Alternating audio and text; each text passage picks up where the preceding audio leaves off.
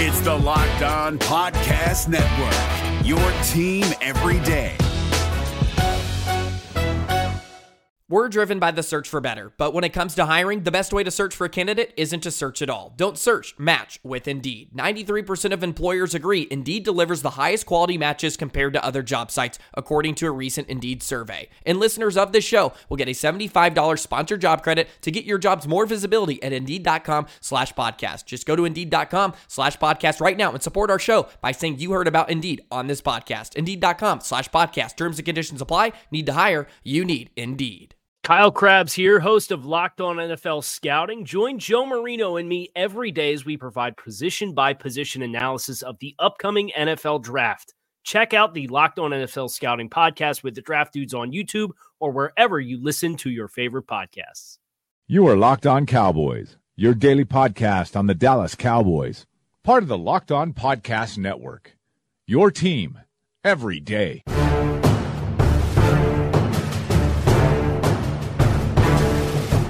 Welcome back to the Locked On Cowboys podcast, part of the Locked On Podcast Network. Thank you for tuning in. I'm your host, Marcus Mosher. You can find me on Twitter at Marcus_Mosher. And joining me today is the one and only Landon McCool. You can follow him on Twitter at McCoolBTB.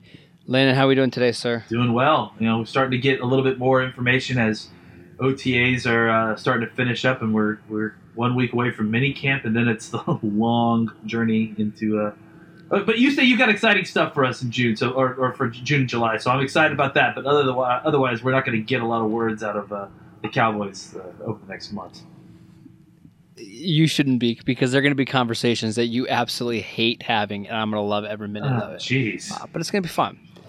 I thought about going back and talking about some of our favorite games from our childhood and stuff. So we've got some cool things coming up. But coming up on today's show, we finish our Cowboys previews of every single position.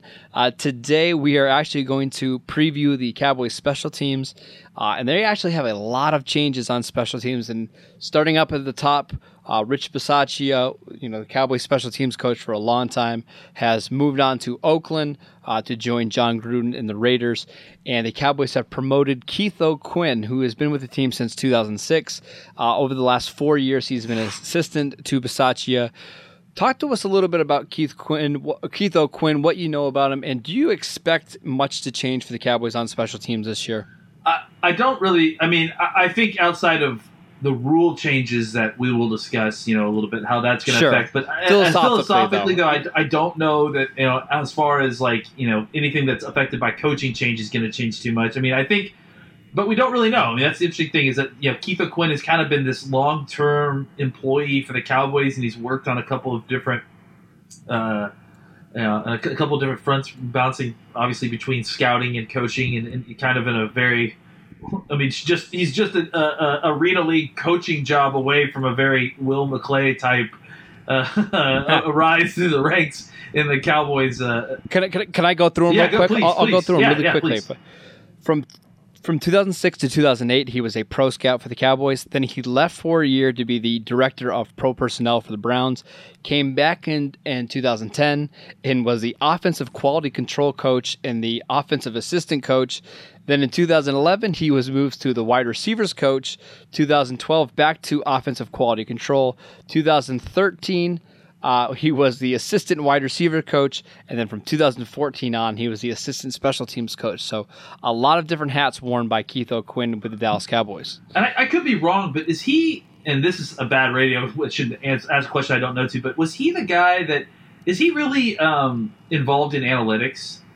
Because I feel like, yes. Okay, yes. I thought so. That I feel like I remember when he left for the Browns job, that there was a lot of uproar about, that was when we kind of discovered that he had been doing a lot of analytics stuff for the Cowboys, and that was why he got the job for the Browns. Because I think the Browns, when they hired him, made a big deal about the fact that he had this analytics background. This is right when analytics had started to become a kind of buzzword. But it's interesting because he, like we said, he had bounced back and forth between scouting and coaching. He had been last year the assistant special teams coach, I think was his title. So obviously he had been learning at the feet of of the previous regimes that have been here, and obviously most recently Bisaccia as he was here. And I think that obviously, I think that because of that, we're not going to see. Usually when we see guys who were mentored by the previous administration's, coaching position group or whatever it is, whether it's Frank Pollock and Bill Callahan, you usually don't see too much change when the assistant takes over for a leaving master. You know what I'm saying?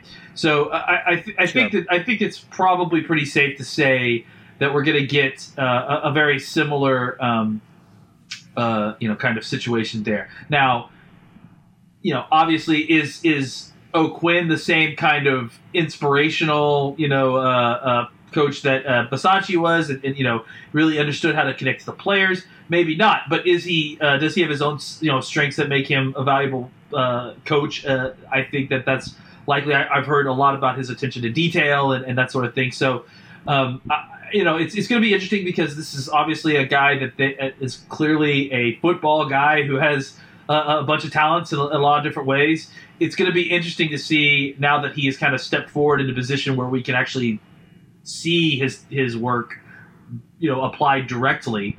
It's going to be interesting to see exactly what kind of influence he has on special teams.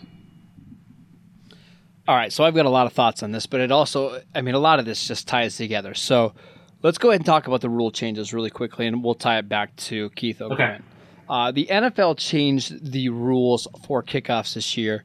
Basically, if I'm remembering correctly, they have eliminated the wedge blocks. They've also created, I believe, is it a 20-yard zone where there's no blocking allowed? Yes. Is that correct? And there's also no, so there's 20-yard zone with no blocking. No running starts anymore for the kickoff teams. They can't. Which is very important. Yeah. Which is very important because now you need guys that can get up to top speed pretty quickly, and can get down the field, and then don't need that extra 5 yards to start building momentum. They're also now dictating how the players can be distributed across the line horizontally on the kickoff. So you can't how you in an onside kick you overload one side kick towards it. Sure. You can't do that anymore. You can't. There's rules like you have to have 4 players between the sideline and the numbers, 4 players between the numbers and the hash, etc. So they specifically dictate that as well, so that there are defined lanes, so that you can't overload a side. I think is what the idea there is.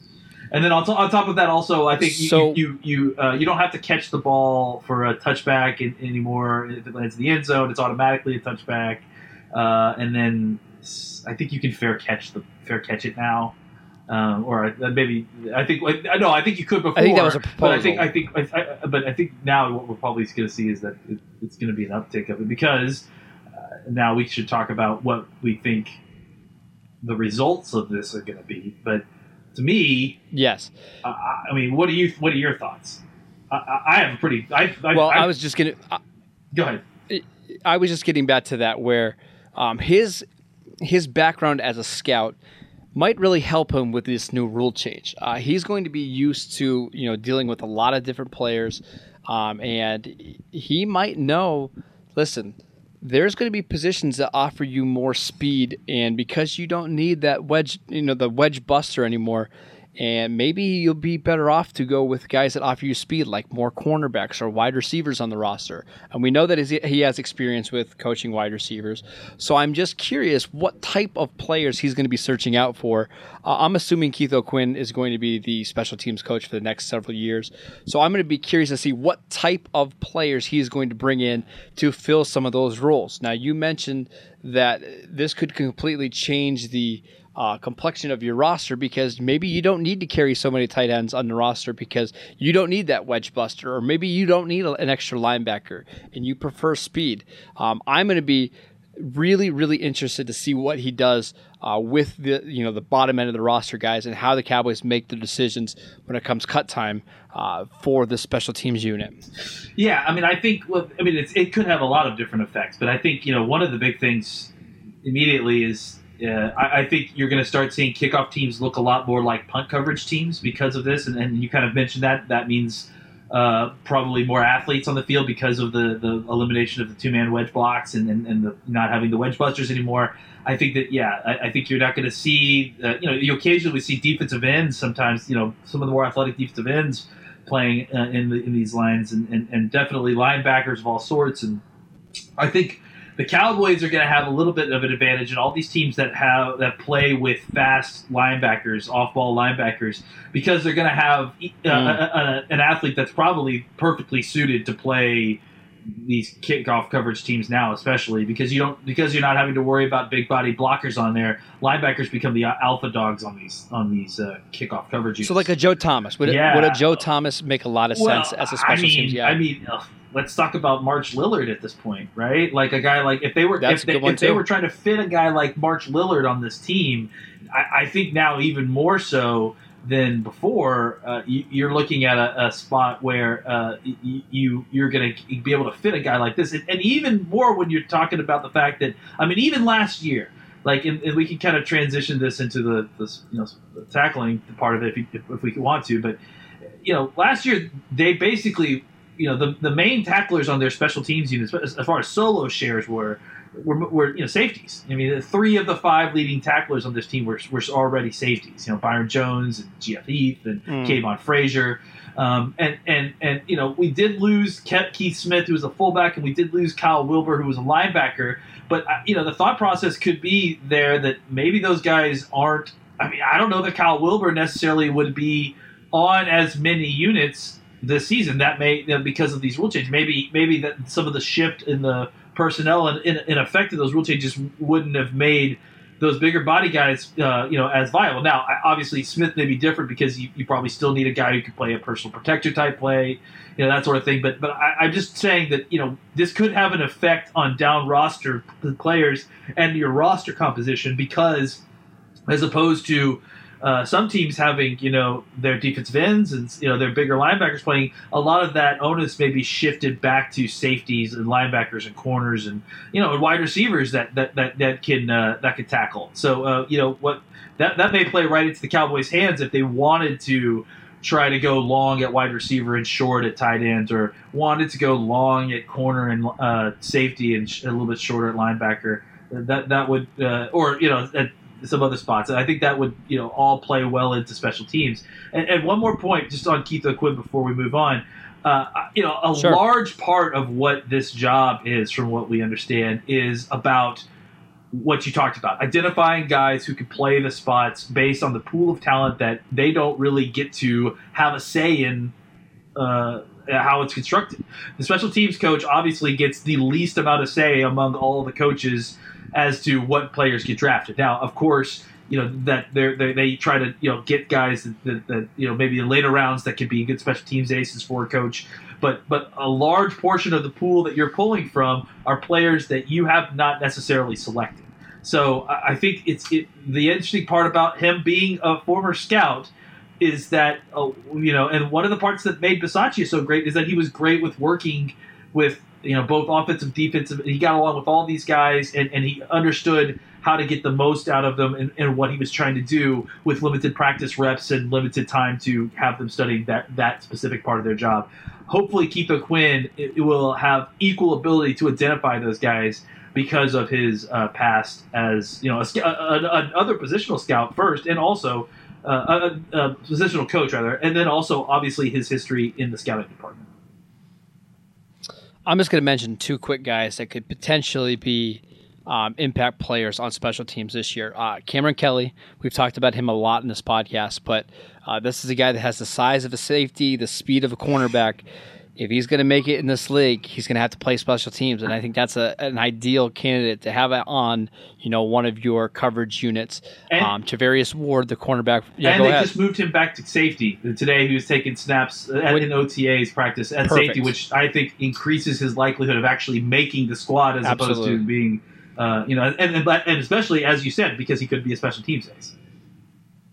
Yes, and I think he's actually a safety in the NFL, and that's perfect. And we've talked about on a previous podcast how the Cowboys don't have a lot of safeties outside of Jeff Heath, Kavon Frazier, and Xavier Woods. So I think Kelly could catch on as that fourth safety. The other guy I want to mention real quick is Travarius Ward, another guy that has safety size, but cornerback speed at 4.44. If you want to get more athletes on the field on special teams, he's a guy to keep in mind. Let's go ahead and talk about some of the specialists.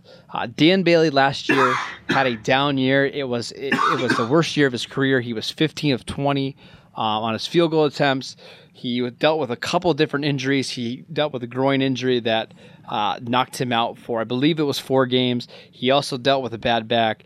We've now seen in the last 3 years his accuracy go down. He was just 75% last year. 2016 was 84%. 2015 was 93%. Are you concerned about Dan Bailey at all going forward? I think I need to see one more. I think the last season and a half, really, he's been dealing with a variety of injuries in his lower chain, and so I think, to me, I want to see him after a whole season of trying to get healthy and see what he is able to do before I'm like sounding the alarm. It's definitely not something that I'm like, oh yeah, don't worry about Dan Bailey. I'm not brushing it off at all, because I do think that there's obviously legitimately something there, and an injury is a large part of it. But because injury is a large part of it, that's why I'm also willing to not panic about it yet until I see some more. If it carries on to the field again this year, then I think we have reason to be concerned. I think the decreasing percentage, 75% is not a good number at all. But no. 84% field goal is, it's certainly not what we're used to with Dan Bailey, but it's also not bad at all either. Dan Bailey. No, it's right around average in the league. So Dan Bailey having a bad year and being an average NFL kicker is not something that's going to lead me to panic quite yet. I understand his salary is not such that he should be, kicking as an average kicker, but Dan Bailey is worth has been worth whatever we paid him, and has paid for himself already, as far as I'm concerned. And so, I am more than willing to continue to give him time and space before I'm willing to begin having a conversation about looking for another kicker or anything like that. I think that we need to see how he comes out of it after an off season of dealing with trying to fix it, and see what we've got here. But it's definitely something to keep an eye on. I don't know that it's quite time to sound the alarm. I struggle with this one because I really like Dan Bailey, and my belief with him is I think he's so level-headed that he'll eventually figure it out. And once he's healthy enough, he should be at least adequate. But we've seen sometimes that these kickers they get in these slumps and they have a hard time getting out of it. Mike Vanderjagt is the perfect example of him being, one of the most accurate kickers of all time, having a few bad misses and never being able to get out of it. But unlike Vanderjagt, I feel like Bailey is a lot more. He's more mentally stable, and that does give me confidence. I think with Bailey, one of the things is we'll know pretty quickly if he's back to normal. I would say within the first month of the season, we'll know. I hate to say this, but to me, it's Vanderjagt versus Bailey is the Dez Bryant versus other wide receiver argument. I think where Vanderjagt was always so good, and then when his body finally started working against him a little bit, he didn't react to it well, and it spun his game. With kicking, it's obviously completely different than wide receiver, but maybe it's even more about being in tune with your body and understanding, because it's like golf, it's mind and body being you're doing the exact same motion every single time and just altering it so subtly in order to do, what you need to do. It's wide receiver is a lot more, there's a lot more leeway. It's just a much more physical position. But my point being that, to me, Dan Bailey is the kind of guy who is obsessive about correcting flaws in his technique. He's obsessive about. He has the mentality of that type of player who, if he was a wide receiver, he would be the kind who is not. He's a not flashy wide receiver who plays in the league for 15 years because he is such a technician that he does it exactly the same for 12 years. So I agree with you. I think that it's I don't know the extent of these injuries that Bailey's dealing with as far as long term, and I think that's all part of what we're going to see when he comes out. But if we're talking about a temporary situation that just he couldn't, heal fast enough last year, I have no doubt that if it's just a matter of getting his form back into place, that he can find his way back a lot easier than a Vanderjagt, a lot of these other kickers who, he was just Vanderjagt's like. He's such a bad example of a kicker because he just had such a non-kicker attitude. It was unbelievable how cocky he was and just blew up in his face so spectacularly. All right, let's move on to maybe my favorite player on the entire team, Chris Jones. Chris Jones. I know that. I thought you were going to say LP Ladouceur, who is the best player in the team. I forgot to even put him in our show sheet. You forgot to put the best player at his individual position, maybe in the NFL, on this special teams list, Marcus. Wow. Listen, so I'm worried about you this offseason, buddy. What's going on? I know. Listen, for the Cowboys roster guide, I wrote up a scouting report on LP, and I had to come up with 3 negatives for him. That's awfully hard to do when you have a guy that has Yeah, so here's what I came up with. Are you ready? His name is hard to pronounce. Doesn't have position flex. He's never played another position. Doesn't have elite athleticism. He had a 7.4 3-cone, although that's the same 3-cone time as DeMarcus Lawrence, just to throw that out there. And just 16 career tackles despite playing like 18,000 years. So, we should mention LP. He's the greatest. He's awesome. He's 37 years old, and he can walk out in public and nobody knows who he is, but he's a multimillionaire. Let's move on to my actual favorite player on the team, Chris Jones. Man, he was good last year. I don't know why he didn't get more recognition. I don't even think he was voted to the Pro Bowl, but I've got some just insane stats for him. Last year, he led the league in punt return yards allowed. He allowed just, get this, 75 return yards last year, the best in the league. And this shouldn't surprise you, but he also led the league in average hang time with 4.69 seconds. And those things kind of tie together. Dallas wasn't looking for distance on their punts last year. They finished just in the middle of the pack. But when you look at net return yards, there was nobody better in the NFL than the Dallas Cowboys on the punt game. Jones was fantastic. I've mentioned before in this podcast how he basically won them the Giants game in the first week of the season with 3 punts inside the 5-yard line. He led the league in inside the 20 percentage. Just a fantastic player. He even has the ability to make plays in the fake punt return game. We saw it twice last year with the Eagles and with the Raiders.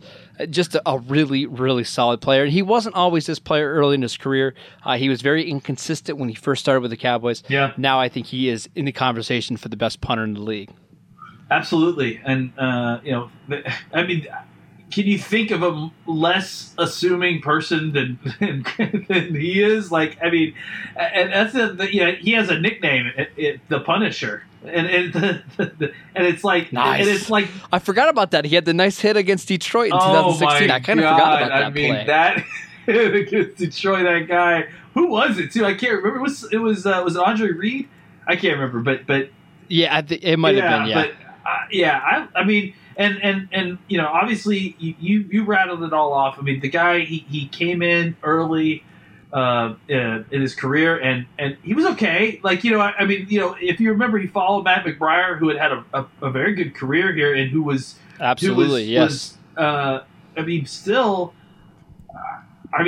think probably more well known than than Jones is. And I think part of it, I really do think, and part of it is that his name is Chris Jones. Like, you know, like it's just so like generic. It's like create a player name. Like it's like, oh, I forgot to fill this out, so I put Chris Jones. You know, it's like, but I mean, as well known as McBriar was, like Jones in his last few years has been better than McBriar ever was. And absolutely. And that's, I mean, and that's not a slight against McBriar. It's just that Jones is probably you just said it. Jones may be the best punter in the league. You know, if not, he's in the conversation. He's in the top 3. So, I mean, it's just. Here's the other thing about Jones is he doesn't do anything flashy. He's not like that Marquette King who was in Oakland. He's not a big guy. Actually, he's pretty small for the position. But he's a good athlete. 6 foot, 200 pounds. He's such a good athlete too. Right. He ran that. Typically, he ran that you're fake looking punt. for these guys that are like 6'3". He ran that fake punt, and he was good. And it was like, and he really was booking too. And the tackles that he makes, like he's a good athlete. You know, and I think the other thing that we need to mention again, kind of going back to LP Ladouceur a little bit, is that he's been part of the holding team that has been, you know, before these last 2 seasons was part of that incredible streak for Dan Bailey and that percentage that they had, you know, previous those last years. So he's a large part of that as well. So I just think that, you know, you've got such a great trio in that LP Ladouceur, the true specialist, the LP Ladouceur, Chris Jones, Dan Bailey trio. You know, really the only concern you have at this point is the guy that you probably had the least concern for previously, and Dan Bailey. Sure. And that's to me, again, I think it comes down to his health. And if he can stay healthy, I have no doubts that he can get back on track. Just one more last stat on Chris Jones. He had 66 punts last year. 34 were pinned inside the 20-yard line. That's pretty incredible. Just 5 touchbacks last year. Just amazing. Let's go ahead and move on to the returners. We got just a few minutes left in the show. Who do you expect to be the main returners for both the kickoff and punt return units? Now that Ryan Switzer's gone, he handled the work in 2017. Lucky Whitehead returned it in 2016. Who do you expect to take over those duties this year? Well, I just don't really know what to make of the kickoff return situation, because I don't really know what you're looking for as a kickoff returner now. You know, because I think that it's probably very similar position, but I think you're also what you're going to end up seeing is a lot of teams are going to try to moon kick these things. I think, and I think that is going to mean that you're going to want somebody who's got maybe a little bit more punt returner kind of judgment on that sort of thing, because you know, I think that what you're going to also see is an increase in fair catches, and so I think that you know, Tavon Austin to me is the name that obviously kind of, you know, sticks out as far as potential, you know, playmaking, you know, returnment. You know, now that Switzer's gone, and you've still got Beasley. So, you know, worst comes to worst, you could put Beasley out there as a punt returner. You probably could put Beasley out there as a kick returner, and then just, you know, you could go from there. I wouldn't be surprised if they felt like they needed, you know, a little bit bigger guy. I wouldn't be surprised if, you know, someone like Rod Smith took some snaps there, or Bo Scarborough also has some experience back there if you want to use him as a kick returner, as a kick returner, not as a punt returner. It really depends on. I think the whole question of what's going to happen in the kickoff return is going to be interesting, because I think team to team, people are going to have different answers on what they're going to try to do. I think some teams are probably going to try to fair catch or touchback every single kickoff. And I think that some teams are going to try to moon kick, and I think some teams are going to mix it up. So, you know, I just think that really, from a kick return standpoint, I think I would be trying to just triage the situation. I'm just trying to, you know, get the kickoff return done in the safest way, and maybe not, if it's me, and maybe not concern myself too much on trying to make a big play out of it, because I just feel like that they've that they've taken a lot of the ability away, and they're already giving you 25 yards for a touchback.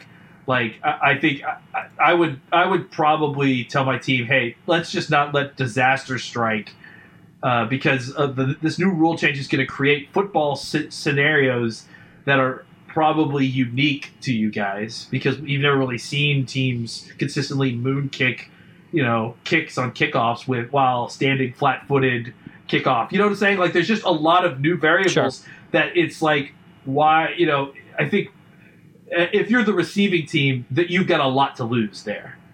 So I think it might be safe, but it might be better for some teams to just play it safe and take the 25 yards whenever they can. And I'll mention a couple guys really quickly. Jordan Lewis got some snaps as a punt returner last year for the Cowboys. I wouldn't be surprised if he's a backup option. Cedric Wilson has experience as both a punt and kick returner. We kind of both expect him to make the team. He could also be an option. You mentioned Tavon. Bo Scarborough, Rod Smith, also options on kick return. All right, it's time to grade the unit. Dominant, solid, needs work, or smoking crater. What would you call the Dallas Cowboys special teams unit entering 2018? I believe in Dan Bailey, so I call this a dominant group. I think it's hard. I think it's hard not to even considering even if you're down a little bit down on Dan Bailey, because if we're just talking about this, we're just kind of grading this unit as those three players, because we kind of have graded the rest of the special teams units in their own respective rooms. Got a guy who has literally never has never missed a snap in the LP Lattice, or literally in a 12 or whatever, however many years he's been playing now. 13 seasons. Never is missed a snap, ever. We've got a guy, Chris Jones, who we just talked about maybe being the best, if not the top 3 punters in the league. And then we talked about a guy who, until he had an injury, was the most accurate kicker in NFL history, if I'm not mistaken. So, yeah, I think that's probably a dominant group. And I would agree with you. If you're just looking at those 3 guys, I would say a dominant group. As an entire unit, factoring their punt return, kick return. There's just a lot of unknown there. It's tough, There is. And that's why I would say just a very, very solid group leaning toward dominant. I expect them to be at least very good on special teams again this year. I think they have the potential to be better. If they use Tavon in that role as a kick and punt returner, I think they have a chance to be really, really explosive. That's it for today's show. Thank you guys for tuning in, and thank you guys for following along our Cowboys roster preview. You can go back on iTunes, check out all those episodes. We appreciate you guys so much listening to those. So make sure you download and subscribe to the podcast on iTunes or wherever you get your podcasts. Follow Landon at McCoolBTB. You can follow the show at Locked On Cowboys, and I'm at Marcus_Mosier, and we will see you guys next time.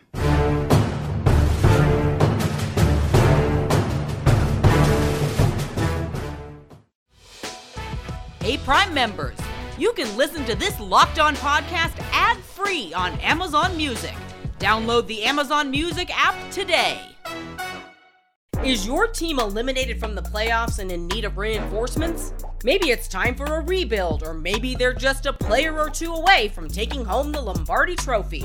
Either way, join Keith Sanchez and Damian Parson for Mock Draft Monday on the Locked On NFL Draft Podcast. They'll tell you which college football stars your team will be taking in the 2024 NFL Draft. Check out Mock Draft Monday on the Locked On NFL Draft Podcast, part of the Locked On Podcast Network. Your team every day.